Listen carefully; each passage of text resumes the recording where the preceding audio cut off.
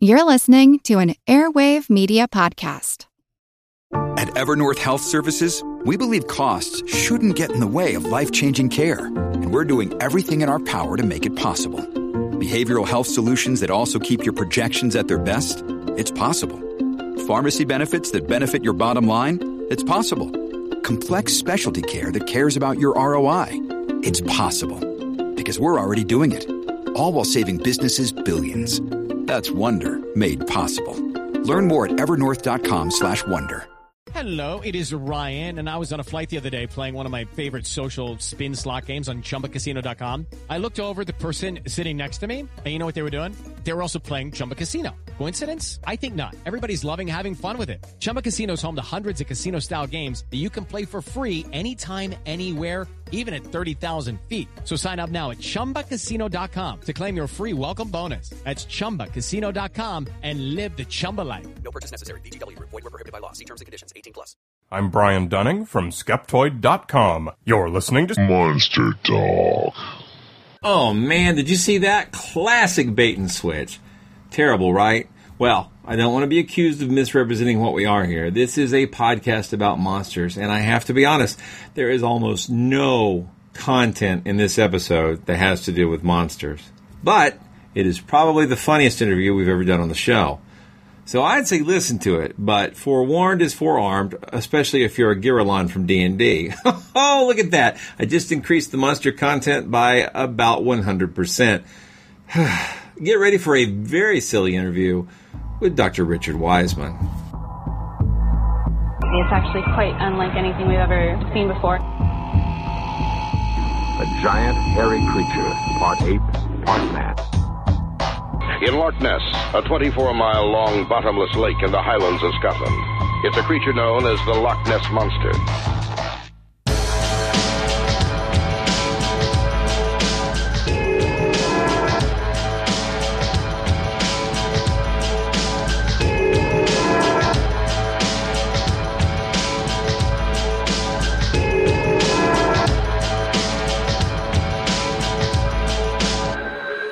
Monster Talk.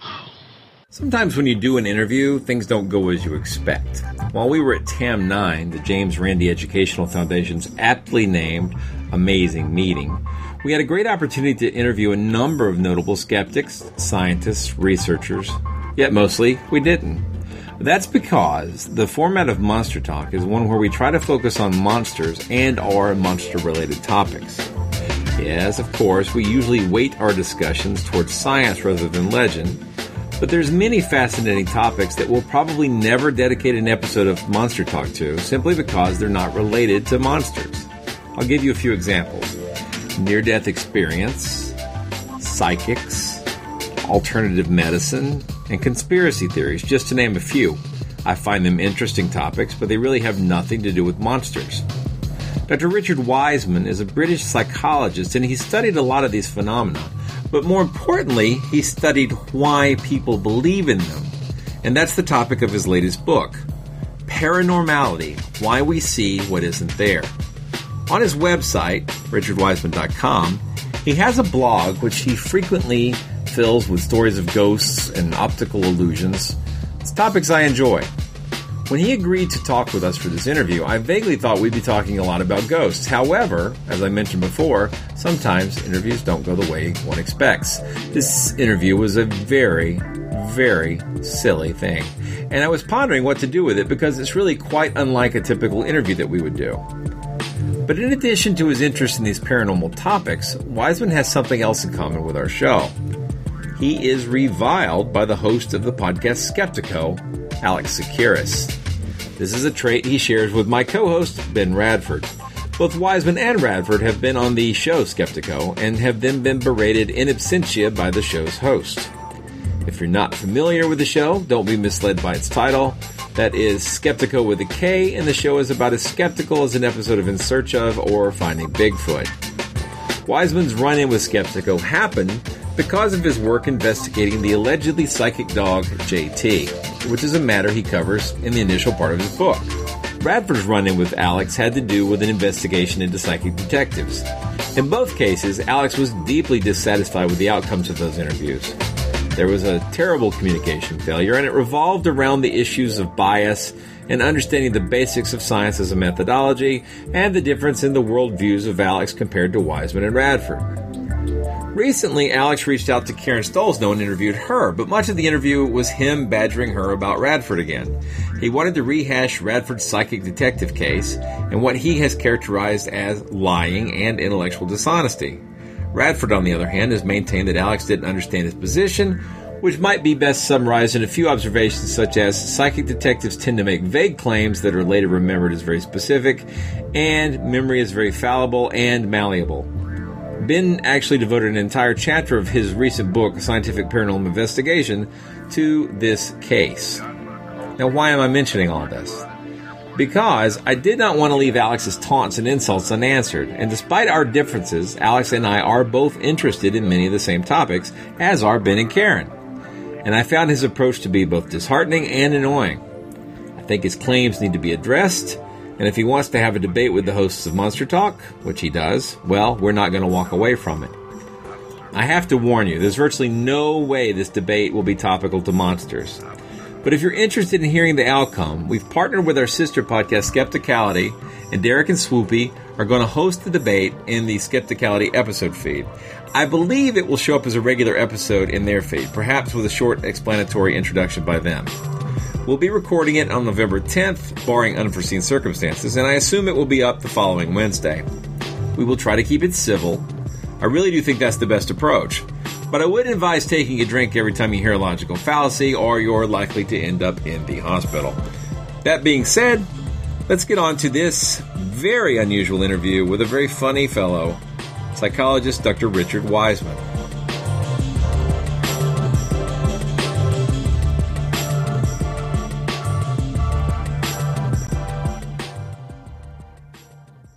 Monster Talk.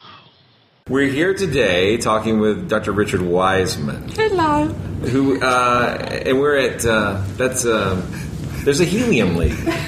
Hello. Yes, I'm going to put on a silly voice for the whole of this. Not this one, this is my actual voice, but I'll be putting on a silly one for I'd like to answer that question in two ways. First, to my normal voice. So, you have a new book out? I have. Paranormality. Oh, it's good. Brilliant. Brilliant. It's a work of genius. That's what it says on the back cover. I haven't read it yet, but I've downloaded it to my Kindle. So my Kindle has actually just been enriched by the process. Absolutely. So, I downloaded it illegally, so we're good. Did you really download it illegally? That is a disgraceful thing to do. It would also be a shocking improvement in your technical skills. Well, it doesn't mesh, does it? I'm shocked. I'm very anti people downloading things illegally. Well, I'm not actually. I'm anti them downloading my material illegally when they should be paying me for it. I was actually joking. I haven't downloaded really? it. As Blake mentioned, that would be a shocking leap forward in my technical ability. Yeah. It would really be. Good. It's out of character and out of skill set. So they can't see this on the mic, can they? I have an actual question. Oh, okay, good. Lordy. Okay, I did an interview with Richard recently for Point of Inquiry. I've not heard that show. Oh, it's put together by a little organisation called CFI. What's the URL? I'll have to look it up. pointofinquiry.org. Oh, excellent. Okay. And so one of the questions I didn't ask you was about JT the Psychic Dog. Oh, not JT the Psychic Dog. Yeah, it haunts me. This is a show about monsters and animals. And we have an intimate relationship with Skeptico, so this should be good. Right, yes. He loves me. Oh, yeah, sure. Yeah. I've got all that, yeah. Oh, he loves me. Comes over, gives me a little hug, a little kiss. No, he loathes me. JT the Psychic Dog. Yeah, is a terrier, I believe, is the breed of dog. And I did this TV show years and years and years ago. And Austrian television had worked out this dog was psychic by taking their owner away. And then when the owner was coming back, the dog went to the window, and this was seen as evidence of the terrier's amazing abilities. And I said, no, I stepped forward on the show. I said, no, I'm not having this. I said, that dog may well be going to the window a lot. And so we went on and did our own investigation into the dog. And indeed, he was going to the window a lot, so we wrote up a paper saying this dog isn't psychic, he just goes to the window a lot.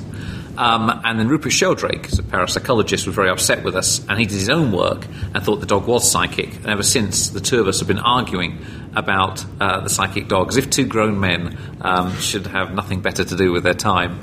And if you have trouble sleeping, that material is on the web. You can read it all. Yeah. Yeah, the dog is dead now, I believe. So he's not. The data set is finished. That's right. Unless, of course, Sylvia Brown can take care of it. Absolutely, it could be the spirit of the dog, or another dog could channel JT. Right. Well, that really is a totally separate data. I think my cat is channeling JT because sometimes she's at the window. Sometimes she is, other times she's not. Cats are random. They don't have any predictability. That's true.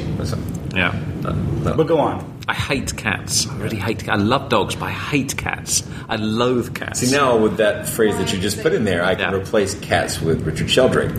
Rupert Sheldrake, yes. Rupert, sorry. I like Rupert, actually. He sounds like a he's a very nice man. Yeah. But no, I hate... they are... No. It's because they're very sort of independent-minded.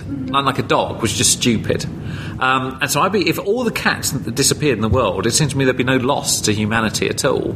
It's a harsh thing to say. But what would the old ladies hoard?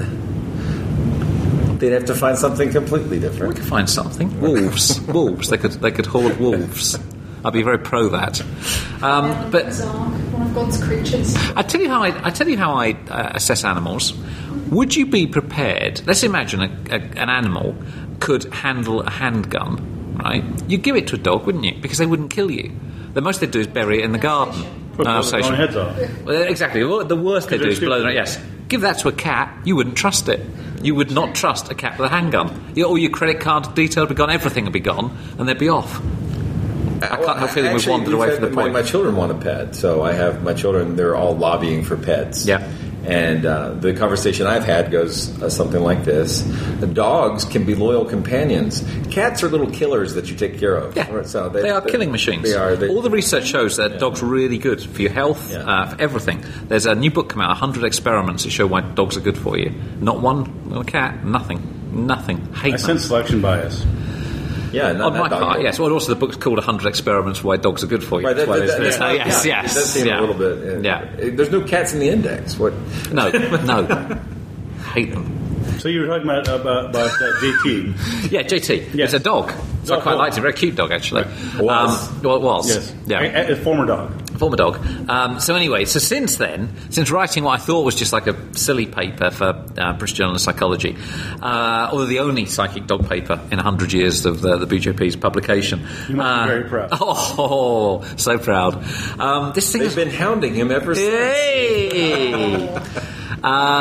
So since then, yes, it's sort of haunted me. It keeps on coming back. People keep on going on about the psychic dog thing, on and on and on. So how do they, how do they see JT as important? Rupert, I think, has plotted, he's done some plot. He did two sorts of experiments, one where he had random homecomings and one where he didn't, and he sort of mixed up the data, in my opinion, and falsely concluded the dog's psychic.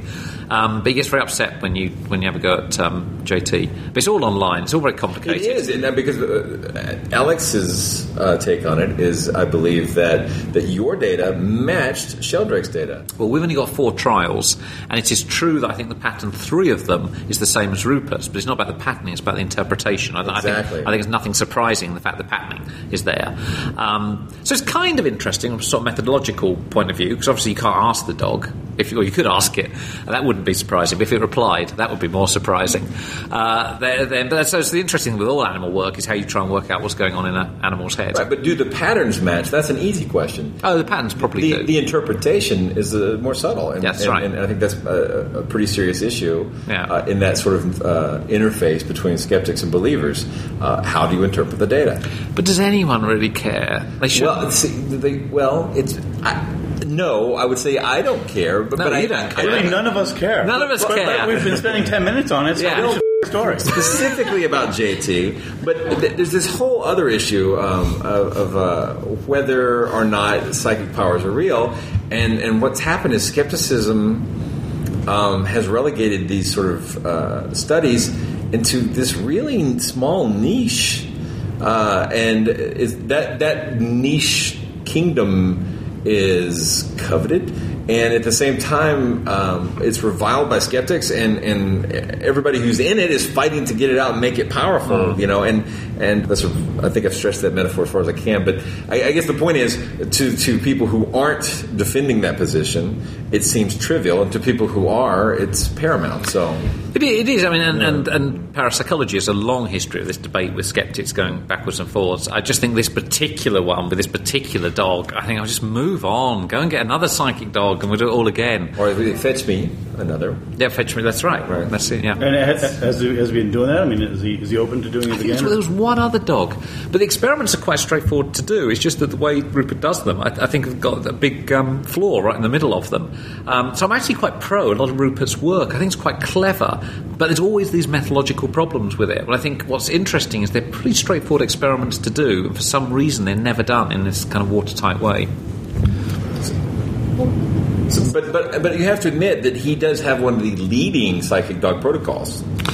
I see. That's clever. That's clever. Yeah, there's a whole pack of them. Yeah. Yeah. So, go ahead. Did you have something? Yeah, moving on. Let's move on from JT. Move on away from JT. Well, I hate to, because we do need to talk to Alex in the near future. So, but I guess we will. So you have this book we were saying. Oh, it's good. What's it about? Work of genius. It's called Paranormality. And it's about... It starts off the premises that paranormal phenomena are not genuine. And so we don't get bogged down too much in the sort of like, oh, is it true? No, it's not true. Yes, it is true. No, really not true. And then go back. So it starts off with the idea maybe they're not genuine. And then asks the question, why do people believe in psychics or mediums or have out-of-body experiences? What do these things tell us about our brains and our beliefs and our behaviour? And I don't want to use the phrase work of genius. Too many times. Too many times. That's right. That's the end of that sentence. So I did it, and it's coming out in about 20 different languages, but not in America. Not in America. So here's a story. Yeah. Breaking here now. Yeah. Is there a conspiracy to keep you out of American bookstores? Yes. It's the assassination of presidents is linked somehow with the Twin Towers disaster and Paranormality not being published. Yeah. Yeah. Yeah, it's clear to me. Yeah. I see you've drawn some lines here. That's very compelling. I know. Yeah. And JT as well. It's all linked together in one big conspiracy. If you just look at it the right way. Yeah. Nice. Yeah. So, what can people... Is JT behind the grassy knoll? So here's the question. Urinating on it. Maybe this is not the right question to ask, but see, in addition to hosting this podcast, I'm also very interested in digital publishing and how it's changing the publishing industry. Oh, yeah. Yep. So, is your digital book put out by your British publisher? No. So, to get into the mechanics of it, we you'd sell the right to reach territory. So you sell in the UK, and by some quirk of history, they also own Canada, and Australia. But then you sell every other territory. So you would sell in Germany, you sell in France, and so on, and then you'd sell it in the US. So as an author, without it being sold, I own the rights to the US. So that's just the way it goes. And so in this particular instance, I can put out a Kindle very easily because of digital technology, which is just a complete amazing platform. The physical book is harder because it's thicker too. It's thicker. When you hit people with it, it hurts more. And so it's harder because you have to actually physically produce this thing and distribute it, which is very hard to do. So I've asked my UK publisher, Macmillan, to do that in the US. Oh, really? So they're shipping over copies, but they are the British copies, and they're also very scarce. So how do you use the word color or airplane? Because that could be really confusing, the way it's spelled. Yes, all of that. It is very confusing for people. Okay. Yeah, there's a little chart you get with the it's colour. Like an insert? That's right. That's right. Nice. Yeah. And do you have typos sprinkled throughout? Absolutely. Yes. Yeah. But if we could skip that whole process and save the expensive boat trips, if we just buy the Kindle edition. Absolutely. I'd be very pro you doing that. I imagine you would. Yes. From what I know of the Kindle. Yes. Yeah, because of the environment, exactly. Yeah, absolutely. Especially around your bank account and wallet. Yes. Well, it is changing it, and of course the publishers are very, very nervous at the minute because it means that you get 70% of the cover price as an author versus... Many of our listeners are capitalists and would agree with this. Yeah. Because not only do you get more money, but we save money. You do. Yeah, so it's really good. So it's a very interesting time, and of course bookstores are going under. Borders, I think, has gone. Waterstones, I think, is. So it's a very interesting time. Okay, round 2. Name something that's not boring. A laundry? Ooh, a book club. Computer solitaire, huh? Ah, oh, sorry. We were looking for Chumba Casino. That's right. ChumbaCasino.com has over 100 casino-style games. Join today and play for free for your chance to redeem some serious prizes. ChumbaCasino.com. No purchase necessary. Void where prohibited by law. 18 plus. Terms and conditions apply. See website for details. Hello, I'm Paul Giamatti. And I'm Stephen Asma. Each week on Chinwag, we dig into the weird topics you wonder about, that you care about. The stuff none of us are totally sure of, like the Bermuda Triangle, Mothman, consciousness, philosophy, UFOs, ghosts, or, say, Bigfoot. So who's to say that there's not alien species that are Sasquatch? Like I'd seen a ghost, and I would hear something walking and breathing. Maybe every path is right. I will accept as a premise that every path is right. That is a face on Mars. Eyes, nose. It kind of looked like Wilson the volleyball. Some people enjoy the waves or whatever crashing, and I enjoy listening to a quantum physics audiobook. I do think there are many things in the world that we just don't understand and probably won't understand. That's our whole show. So join us every Wednesday on all major podcast platforms and find us on Instagram, TikTok, and Twitter at ChinwagPod and Wagon. Yeah, it's very sad to see the empty borders. So it is sad, but it is, I believe, driven in part by the Kindle success. Was part of the reluctance for U.S. publishers that a skeptical book was not going to be well received and well sold? Or they just heard about you and they're like, we're not publishing him. Yeah. I went to one of the meetings and there's a big picture of JT on the wall. I thought, this is going to go badly. I said, just leave it. It doesn't matter. No, it's a rough time for publishing. I mean, to be fair, we're in a sort of economic downturn, and Kindle is changing everything, so it is a difficult time for them. And I suspect they're moving over to sure bets. And I think they looked at this and said, the paranormal books that sell very well are the ones that are saying it's all true. Mm-hmm. It's not sciencey enough to be a hardcore science book. It's not about physics or chemistry or whatever. And I think they're just very, very nervous about it. And there was this suggestion that if I could rewrite it to suggest that maybe some ghosts did exist, or some psychics were genuine, then maybe there was an audience. And I was saying that was quite a rewrite. It wasn't just dropping the word "not" out. Is it possible that because you spelled skeptic with a C, they thought the book was about septic? Oh, now you said that. Yeah. I'm going to have to go back and apologise to a lot of people. Clearly. I'm so sorry. There's been a huge misunderstanding. Associating us with sewage, yeah. Yes. Thank you. Yes, yeah. Not for the first time in my experience, but it's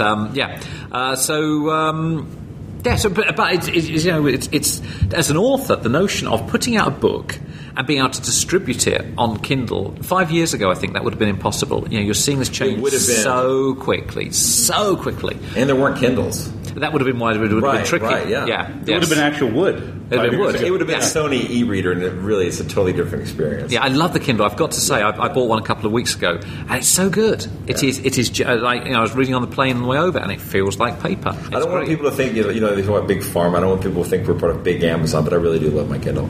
And the fact that I get the Kindle app for my phone and the Kindle app for my iPod, iPad. There are other applications out there, but yes, it is great. Yeah, very nice. I was going to ask if we could just go to a more general topic. Do I need to move in? I've got you on the sort of audio B over here. Oh, okay, because I thought all along I was trying to project more into that one. There's nothing wrong with that. Sure. You've written a lot about psychics and ghosts over the years, and I'm wondering if you've ever treated cryptozoology in any of your works. I don't think I have. I don't think I've ever gone near Bigfoot. Psychic Bigfoot. There are two areas I think I haven't touched on. One is UFOs, and the other is cryptozoology. So I don't think I have anything to add to this other than an enormous amount of ignorance. It won't stop me talking about it. I mean, I could talk endlessly. Well, ghosts, because of the I've got a gorilla suit, if that makes any difference. It might here in Vegas, but I don't know if it does in general. Did you bring it? I always travel with it. Excellent. It gets a bit cold on the aircraft sometimes. So, sure. And if you need to hide from believers, I thought that was Richard Wiseman, the JT hater, but it's just some gorilla. Never mind. Carry on. I think Wiseman's still in that restroom over there. I saw him go in. I'm going to cut that out. You do deal with ghosts, though, extensively. So here's a question for our listeners, or a topic to discuss.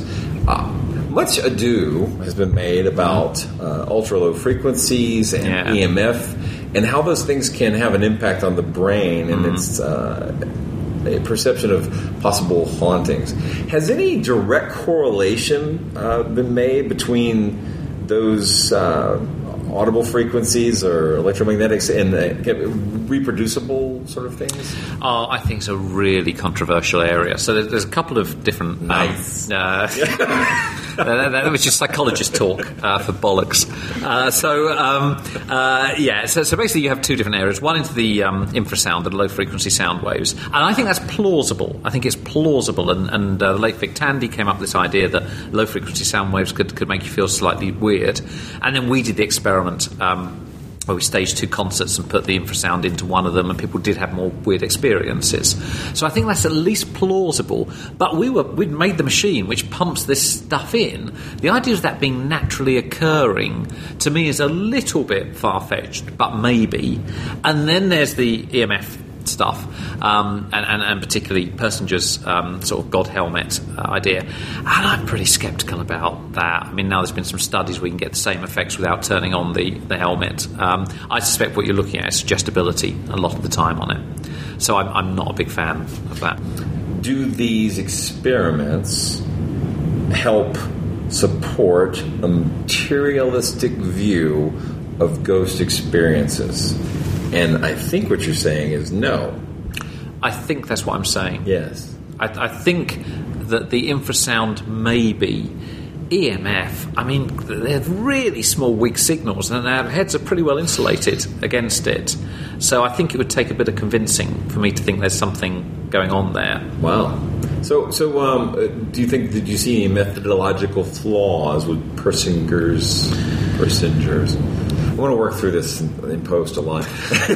Is it Persinger or Persinger?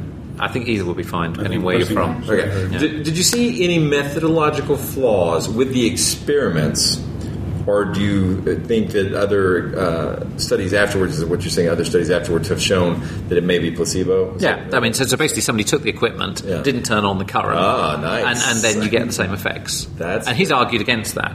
But that should be your control condition. Yes, it should. So what was it before? I'm not certain. It's unclear to me what the control condition was. Do you think he's heard of control conditions, or he just thought that they weren't relevant to his research? I think you could see how you could get into this trap of thinking, well, you put the helmet on and people have these weird experiences. Of course they wouldn't have that without the helmet. And then it turns out it is. But somebody else, a historian, pointed out to me, when you look at the really old Victorian sort of phrenology, hypnosis literature, that you've got hypnotists pointing at areas in the head, and then people having really weird experiences which apparently correspond to that particular area. And he said it's not unlike the Persinger stuff, where if you get suggestible people and you say, yep, this is now stimulating your whatever zone, that they have the experience. So it could be that going on. So I'm quite sceptical about it. What about, so Persinger's God helmet? Yeah. You're skeptical. What about his wizard shoes? The wizard shoes are genuine. Nice. The wizard shoes, the ones that make you fly, they're genuine. Yes. Yeah, I've actually got a pair of them upstairs. So what about people having experiences in rooms with oddly shaped ceilings and things like that? This one. Like this one. I suspect what's going on is we've got stereotypes in our heads of what sorts of rooms are haunted from films and so on. I'm going to cough. So I think we have stereotypes in our heads in terms of what sort of types of rooms are haunted. And when you walk into them, you feel scared. If you're a suggestible person, you then get all the stuff kind of following on from that. I suspect that's what's happening. You could test that by taking people with different cultural backgrounds and exposing them to spooky houses and seeing if they're effective. Yeah, or you tell people one room's haunted, another one's not, and then you switch it around, and lo and behold, they have all the experiences in the room which is allegedly haunted. Do you ever have sleep paralysis yourself? No, sleep terror I have. I have a lot of sleep terror. So I have a relative who has that, which sucks. So I've had sleep paralysis. Very scary. Yeah. So no, it's do sleep terror more a problem for other people near you? Yeah, big time. So if people don't have sleep terror, you wake up. Well, you don't wake up. That's the problem. You sit up, and then you're convinced there's a demonic entity. Normally, in my case, or a terrible dog. Never a cat. Interesting enough, terrible dog in the room. A psychic dog. So you can scream out. You can so my partner Caroline then wakes up thinking there's somebody in the house or something, and so her adrenaline's going, her heart's going, just to see me kind of just fall gently back to sleep, and I'm fine, and now she's terrified. So that's great. It's pretty much a nightly occurrence. It's hilarious. Yeah. I fake quite a lot of them because it's just quite funny then to watch her. It's a lot more fun if you. It's hilarious. For sure. Yeah. So did you Paranormal Activity, the movie? Did you see that? Yeah, love that. I thought it was good. I enjoyed it. Now, you probably have been filming yourself for some time, right? There was a time when we were doing the ghost work when we had infrared cameras and movement sensors, and because of the night terror, I set them up and filmed myself. I would too. And they're great. They're great to watch because you're up, and because you're looking around, you're following this demonic entity, you go straight back to sleep, and because I never get to see it. Yeah. So, it's kind of fun. In fact, then some sleep researchers have used that tape because it's quite rare to have people tape themselves doing it. Wow. Do you remember any of it? No, you don't remember it at all. No.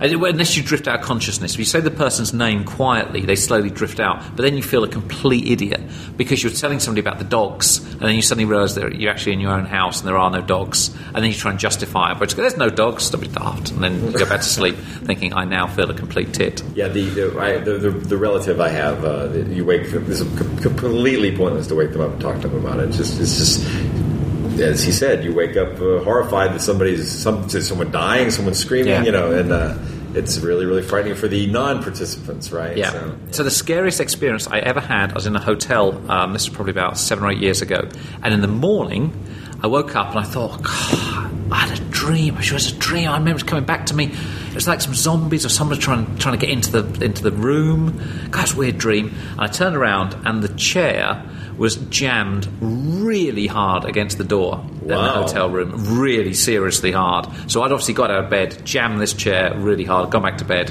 and slept. That's a good self-defense system you have there. Yeah, it was good. Yeah, because it's possible there were genuine zombies. Your partner probably doesn't let you have weapons around the bed. Well, she likes that, you see, because it adds a certain frisson. Yes. What do you do, right? Me? Have weapons around? Yeah. Do you know in my hometown you have to have a loaded handgun? That's what they do there, right? No, I mean it's an ordinance. You have to own a loaded handgun. So do you? Well, it's. I was just going to ask about. Look it up, Kennesaw, Georgia. Is that what they do? Is that what they do? It's a friendly town, but don't try to commit a crime. Let's shoot your ass. Well, given that you've been doing this for decades now, the sorts of research, and you've become something of a celebrity in the UK and elsewhere, and and your work spans everything from luck to ghost to this and that. You have a very broad, set of data that you've developed and this and that. I'm wondering what's been the response among the British public. Are there certain of your projects that really resonate, that people are like, oh my God, this is awesome, and are there other projects that are just generally ignored because they think that it's irrelevant, or what? Before he answers that question, I'm going to tell our listeners that Mr. Wiseman, or Dr. Wiseman, is actually Professor has actually changed his clothes, and Ben Radford is now wearing a fake mustache. Completely surprised me. That's the sense of integrity I bring to even podcasts.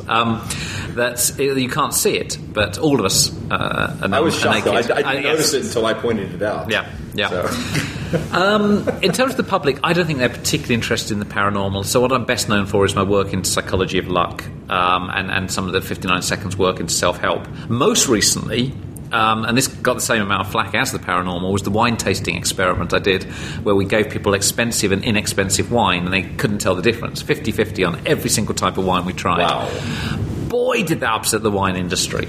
But that's been done before. I know. They hate it. They hate that. Done by someone from Britain. And it was done in a high profile way. We did it as part of the Edinburgh Science Festival, so it's the front page of a lot of newspapers. Whoa, that was a bit like saying ghosts don't exist. It was like this flood of emails coming in. So that was quite exciting. And what did they question your methodology? Yeah, they didn't understand it. They couldn't. My favourite one was that somebody said, right, so you gave them either inexpensive or expensive wine, so could you tell the difference? And they're at 50-50. I said, yep. And they said that means they were right half the time. That's a very interesting interpretation of that data set. So no, they got very upset and they demanded to know which wines and all sorts of things. Yeah, they got very nasty about it. But as you say, it's been done time and again. That's interesting. So you actually set some of the best bottled versus the best boxed wines. Yeah, we had pretty much. We had wine that was terrible. It was about £2.50, which is is that money? No, that's actually weighed £2. It's £2.50. That's right. Yes. I don't want £2.50. It's like $4 or something versus £20. So quite an expensive bottle of wine. And heavier. Yeah, even heavier. And people could not tell the difference, which is quite funny. Nice. Even wine tasters couldn't. And, if you drink enough of it, you don't care anyway. That's precisely. At the end of the experiment, they have to guess who they were. That's a dating tip out there, guys.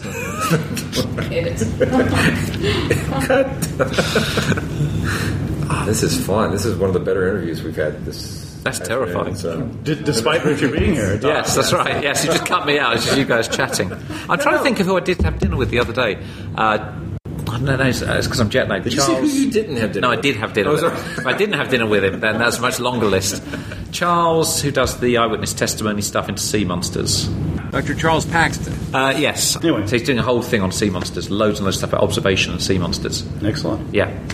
But we shouldn't talk about it because it's all secret. I'll talk about it off mic.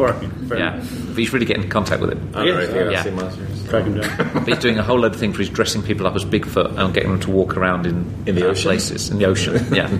That will shock some people. Yeah. No, he's a good guy. He's really good. Yeah. It's a very interesting job. His job is working out how you tell the population of things like dolphins. Mm-hmm. So from observations... Because they hate surveys. They hate surveys. You try and think, and they go, no, we're too busy. Right, yeah. No, seriously. Is this a conspiracy? Because I'm not into this. So. It's a very interesting job. He does for the UN. He does try to work out how many dolphins are on the world. It is a part of a conspiracy. I was joking, and it's... No, really. There you go. Yeah. So it's just interesting. Wait. He does it for the UN? Yeah, because it really matters. To work out whether dolphin populations are going up or down. Mm-hmm. And the question is, how can you do it? Because you can't count them. Oh, so they've said you can't do that because that would give you the real answer. Which they're just hard to get a hold of. No, you can't count them. No. You're forbidden to count them, but I want to know how many there are. That's right. And no counting. 1, 2... No, I told you. No counting. So it's very interesting mathematical modelling. And then he went from that. So what it's all about is how you take... People saying, I saw a dolphin last week, and you take all of those things and you get an idea of the population. But then he noticed that you could do the same with sea monster sightings. And so that's what he's about. Which are also not supposed to be counted or immune to counting. There's a punchline there. I'll work it out. So. Yeah. So about this new book. Yes. Yes. Work of genius. Yes. So if a person was going to buy your book. Yeah, or download it from Kindle. Yes, legal. What would they find? They would find me being slightly financially better off and considerably happier. Nice. So is that all it takes? Is there a correlation? Sad man. Is it a causal relationship or just a strong correlation? Very strong correlation. Very strong correlation. Yeah. Nice. You can never tell those different which direction it goes in. No, it's they'll find a sort of skeptical primer because I was thinking I don't think there's a single book that puts it all together and says here's our current thinking on all these different types of experiences, and hopefully they'd have a good time. Explained as JT. I was going to say, will you be going on Skeptico to talk about it? I just did Coast to Coast. That's different. How did George handle it? He was nice. He was perfectly pleasant. He seems like a gentleman, and then you get your stuff in front of 3 million people. Yeah. So that's nice. Many of whom can read. It's fantastic. Some, but some of the phone things in were just that awful type of, I've had this experience which there is no possible explanation. Now, you explain that. There was a lot of that going on with the people calling in. I saw a ghost, it was sitting there, I've ruled out every single possible explanation. I've got it on film, there are 100 witnesses, it cannot be explained. Now, you explain that. It's like the counting thing, right? Right, yes, exactly. So, Don't count on it. Wow. Are we done? I'm afraid we probably are, but I have a question. Yeah. So you did an American special on comedy with Lewis Black. That was lovely. So what was that like? It was lovely. He's a funny man. He answered my question before I asked it. Are you psychic? Yes. He's a lovely man. He's very funny. Yeah. He's very funny. And so this was to do the world's funniest joke, and we tried. It was an interesting day because we had a schoolroom set up, and the idea was that I was telling him about my search for the world's funniest joke. And we tried it one way and it didn't work. We tried it a second way. So we tried it as him as school pupil, it didn't work. Tried it with him interrupting me, it didn't work. And then we finally kind of nailed it in the final thing. But with him as straight man, contending you failed. That's right. And then that worked, and you could feel it coming alive. But it was a little bit, it was getting close because that was the final take on it. And we only had about another sort of 15 minutes or so. Good. But it is funny. It's on YouTube. He's a very funny man. It's very good. Yeah. And very skeptical. Funny too. It was good. Well, I'm hilarious, but I think he's quite a strong atheist as well, isn't he, Lewis Black? I believe so. Yeah. If he's not, he's probably in trouble with his God. So right. He said some very rude things. Right. Yeah, that's right. Yes, he's good. He made me giggle. Nice. That's good. Well, I just want one other question for me, which is that, again, given all the different things you've looked into, luck, ghost, everything else, wine, tasting, what are you most proud of in terms of something that you really feel is your enduring contribution? Not JT. Definitely not JT. I think I would go with the luck work. I think when that came out, and it came out all around the world, it used to be, it's not so much now, it used to be daily emails from people saying, this has changed everything for me. And it's very hard to get those emails and not think, that's a really good use of skepticism. Mm-hmm. You take this magical thing, you unpack it, and then you repackage it in a way that suddenly people are being skeptical without realising it and putting this stuff into their lives, and it's making a difference. So I guess that will be the thing, I suspect, that will be on my gravestone. It'll be Richard Luck Factor Wiseman. It's a good book. I'm not reading it and thinking good stuff. Or it'll be, debunker of JT. If you have anything to do with it, it'll be debunker of JT, right. And there'll be a stone dog urinating constantly on my grave in first class. Yeah, there you go. I would like that. That'd be a nice memorial, wouldn't it? A stone dog constantly urinating on my grave. Just leave some of your profits from your new book so that we can finance that. Yeah, no, that's fine. I was saying, I really enjoy your website and it's very kind. Thank you. Your quizzes, and I don't know if you've noticed, I've done a lot of the ghost cases for the ghost photos. I do a lot of analysis. So, oh, cool. So okay. Several of them I've posted the solution. So that's brilliant. Very, very good. Yeah, no, they're always fun when people send those in. So I wish I lived in the UK a bit. Like for the castle investigation, I would have totally driven to the castle. That was cool to Talent.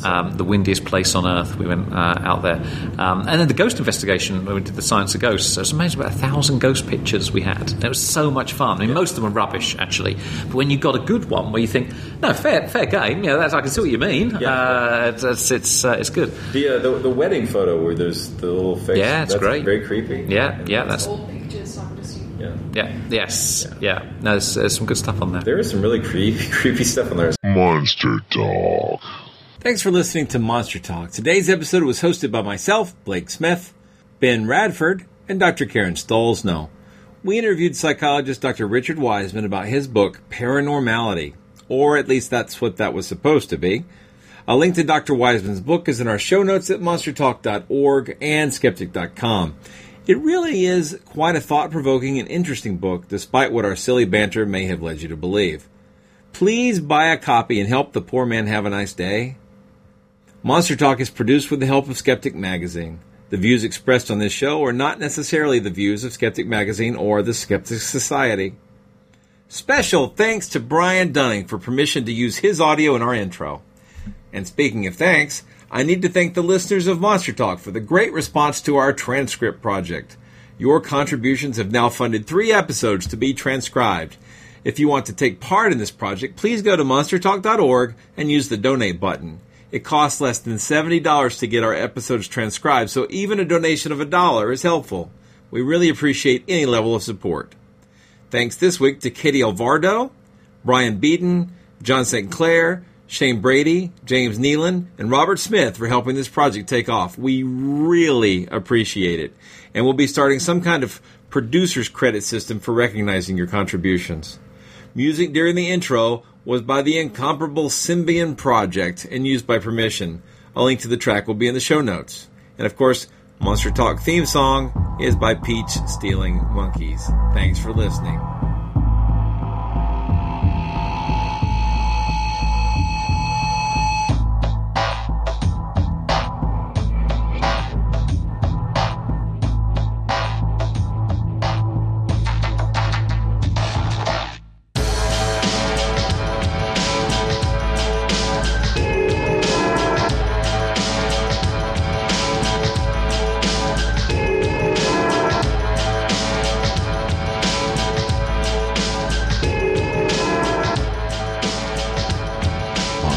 for more skepticism? Want to learn the truth about the scientific controversies of our time? Then subscribe to Skeptic, the quarterly magazine Stephen Jay Gould called the best journal in the field.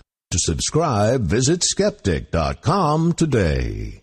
We're here today talking with Dr. Richard Wiseman. Hello. Who, and we're at, there's a helium leak. So some of them still unsolved. So check that out, folks. We'll put the link in the show notes. Okay, well, thank you so much for blowing an hour with us. Pleasure. Pleasure. Seriously. Thank you. Appreciate it. Cheers. With the Lucky Land Slots, you can get lucky just about anywhere. This is your captain speaking. We've got clear runway and the weather's fine, but we're just going to circle up here a while and get lucky. No, nothing like that. It's just these cash prizes add up quick. So I suggest you sit back, keep your tray table upright, and start getting lucky. Play for free at LuckyLandSlots.com. Are you feeling lucky? No purchase necessary. Void where prohibited by law. 18+ terms and conditions apply. See website for details.